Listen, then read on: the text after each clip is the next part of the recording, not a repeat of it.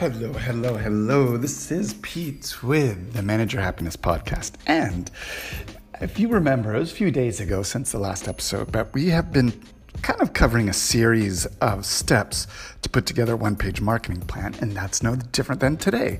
So we spoke about the market. How do you target your market?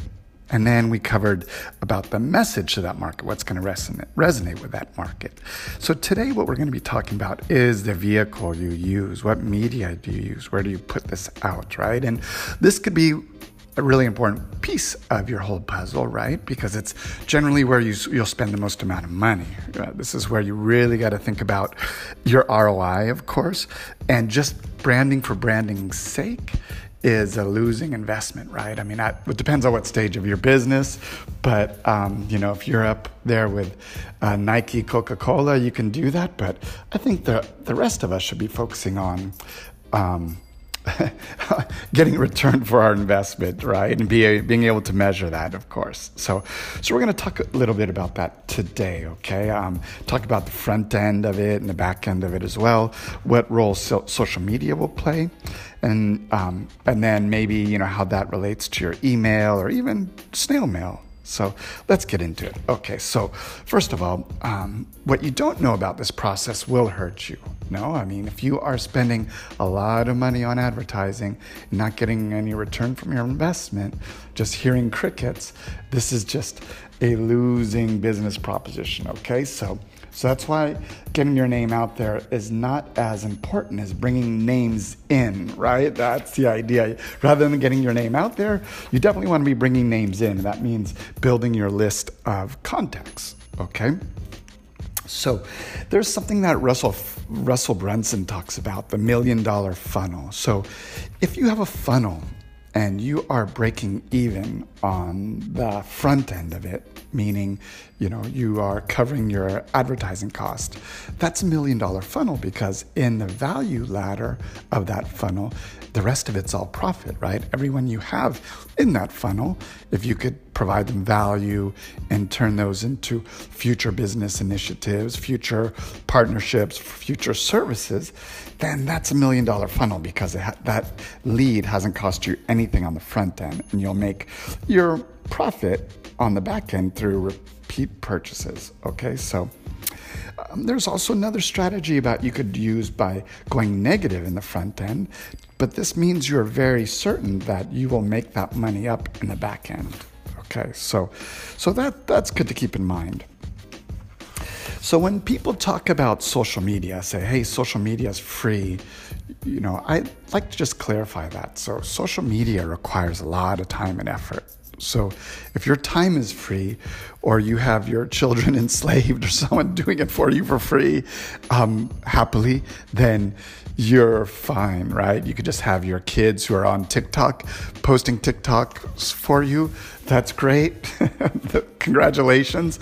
Otherwise, we all have to consider that time on social media, which could be a big black hole for your business if not managed properly, is not free at all. Okay, so, and you have to be careful with social media as well, because like Facebook or any other platform changes their rules really quickly, and you don't own that media. The whole idea is to eventually own those leads, right? So there's, so somehow you got to turn those page likes into your customers. Okay, so that's the thing, turning clicks into clients, I like to say. Okay, so that's really big. And so what that means eventually is that you want to turn those clicks into clients, create your own email list, and broadcast to them directly. So that's the key, because people talk about the Google slap and different things that happen. Your business, if it relies on any platform, is vulnerable to those changes. So eventually you want to move everyone to an email list. That's where the consistency is. If you wonder why Google paid for, let's say, WhatsApp or for Instagram, naturally they have a lot of money and a lot of engineers they could have thrown at this project to create something very similar.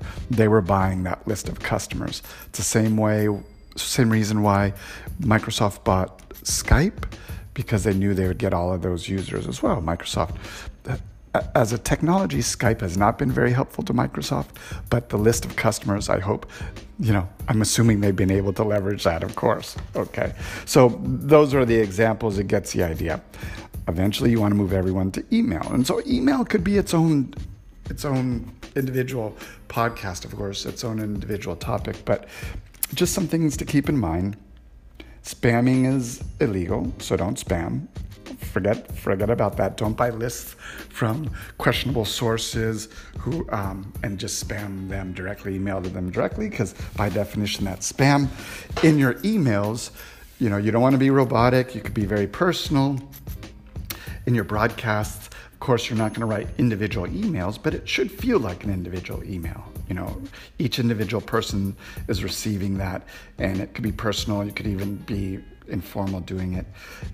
Using an email marketing system is very important, because if you're just doing it from your Google Gmail or from your Outlook, it could be very complicated, get very complicated quickly. So it's worth the investment to do that. Also, because you want to do this regularly and provide them regular value, you can automate this. You could script this out over a period of days or weeks or months, get it all listed in there, and then just automate it. So whenever somebody makes their first contact with you, they start going through these series. Again, to use Russell Brunson, he talks about the Seinfeld series. This is just emails like the Seinfeld show, which talk about just regular life anecdotes to keep people entertained. And so whenever someone gets into your funnel, you're going to first try to get them engaged, of course. And then from that point forward, you just follow this Seinfeld series where they just communicate with them until you have another offer for them. But that's the idea, and that could be fully automated. So that's it. You can use snail mail right now. The Postal Service obviously is in the news a lot, and this is kind of controversial.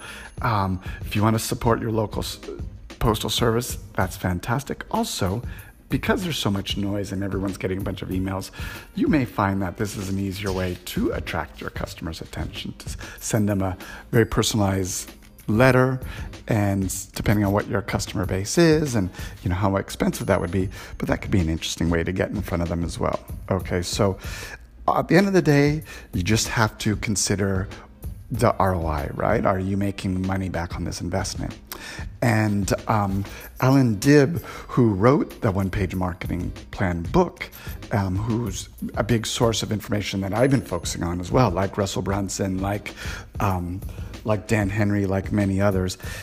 He writes, and I think it's good that, if someone questions your marketing budget, they don't have a great understanding of what a marketing budget should be, because if you're showing ROI, continue throwing money at it. Russell Brunson says the same thing. Like, you can buy your business that way, right? If you have that $1 million funnel, just keep feeding it. If it's $1 million funnel, meaning you're breaking even on the front end and making money on the back end, you could just ramp up as much as you want, right? As you're going to make money. So that's something to keep in mind when you have a laser focus on ROI, and once you do, you could ramp up your marketing budget as much as you want, right? Why wouldn't you, right? If it's profitable, keep adding fuel to the fire, keep just stoking those flames, right? So that's the idea. So that's all we have for today. I just wanted to discuss that phase of it. We've talked about our target market. We've talked about our messaging. Now we've talked about the media. So whether you're using social media, you're paying for ads, the whole idea is to get them to your email list, then use that email list, automate it, and just keep that communication continuous, valuable, personable, and constant. No more than I've been on this podcast. So be regular, and that's it for today. I'm going to put a link in here where you can access information to put your own one-page marketing plan together, and I hope that's helpful. Okay, with that, I'm signing out. This is Pete. Salud, pesetas y amor. That's a famous quote from my grandmother. Thank you, Grandma. Bye. All the best.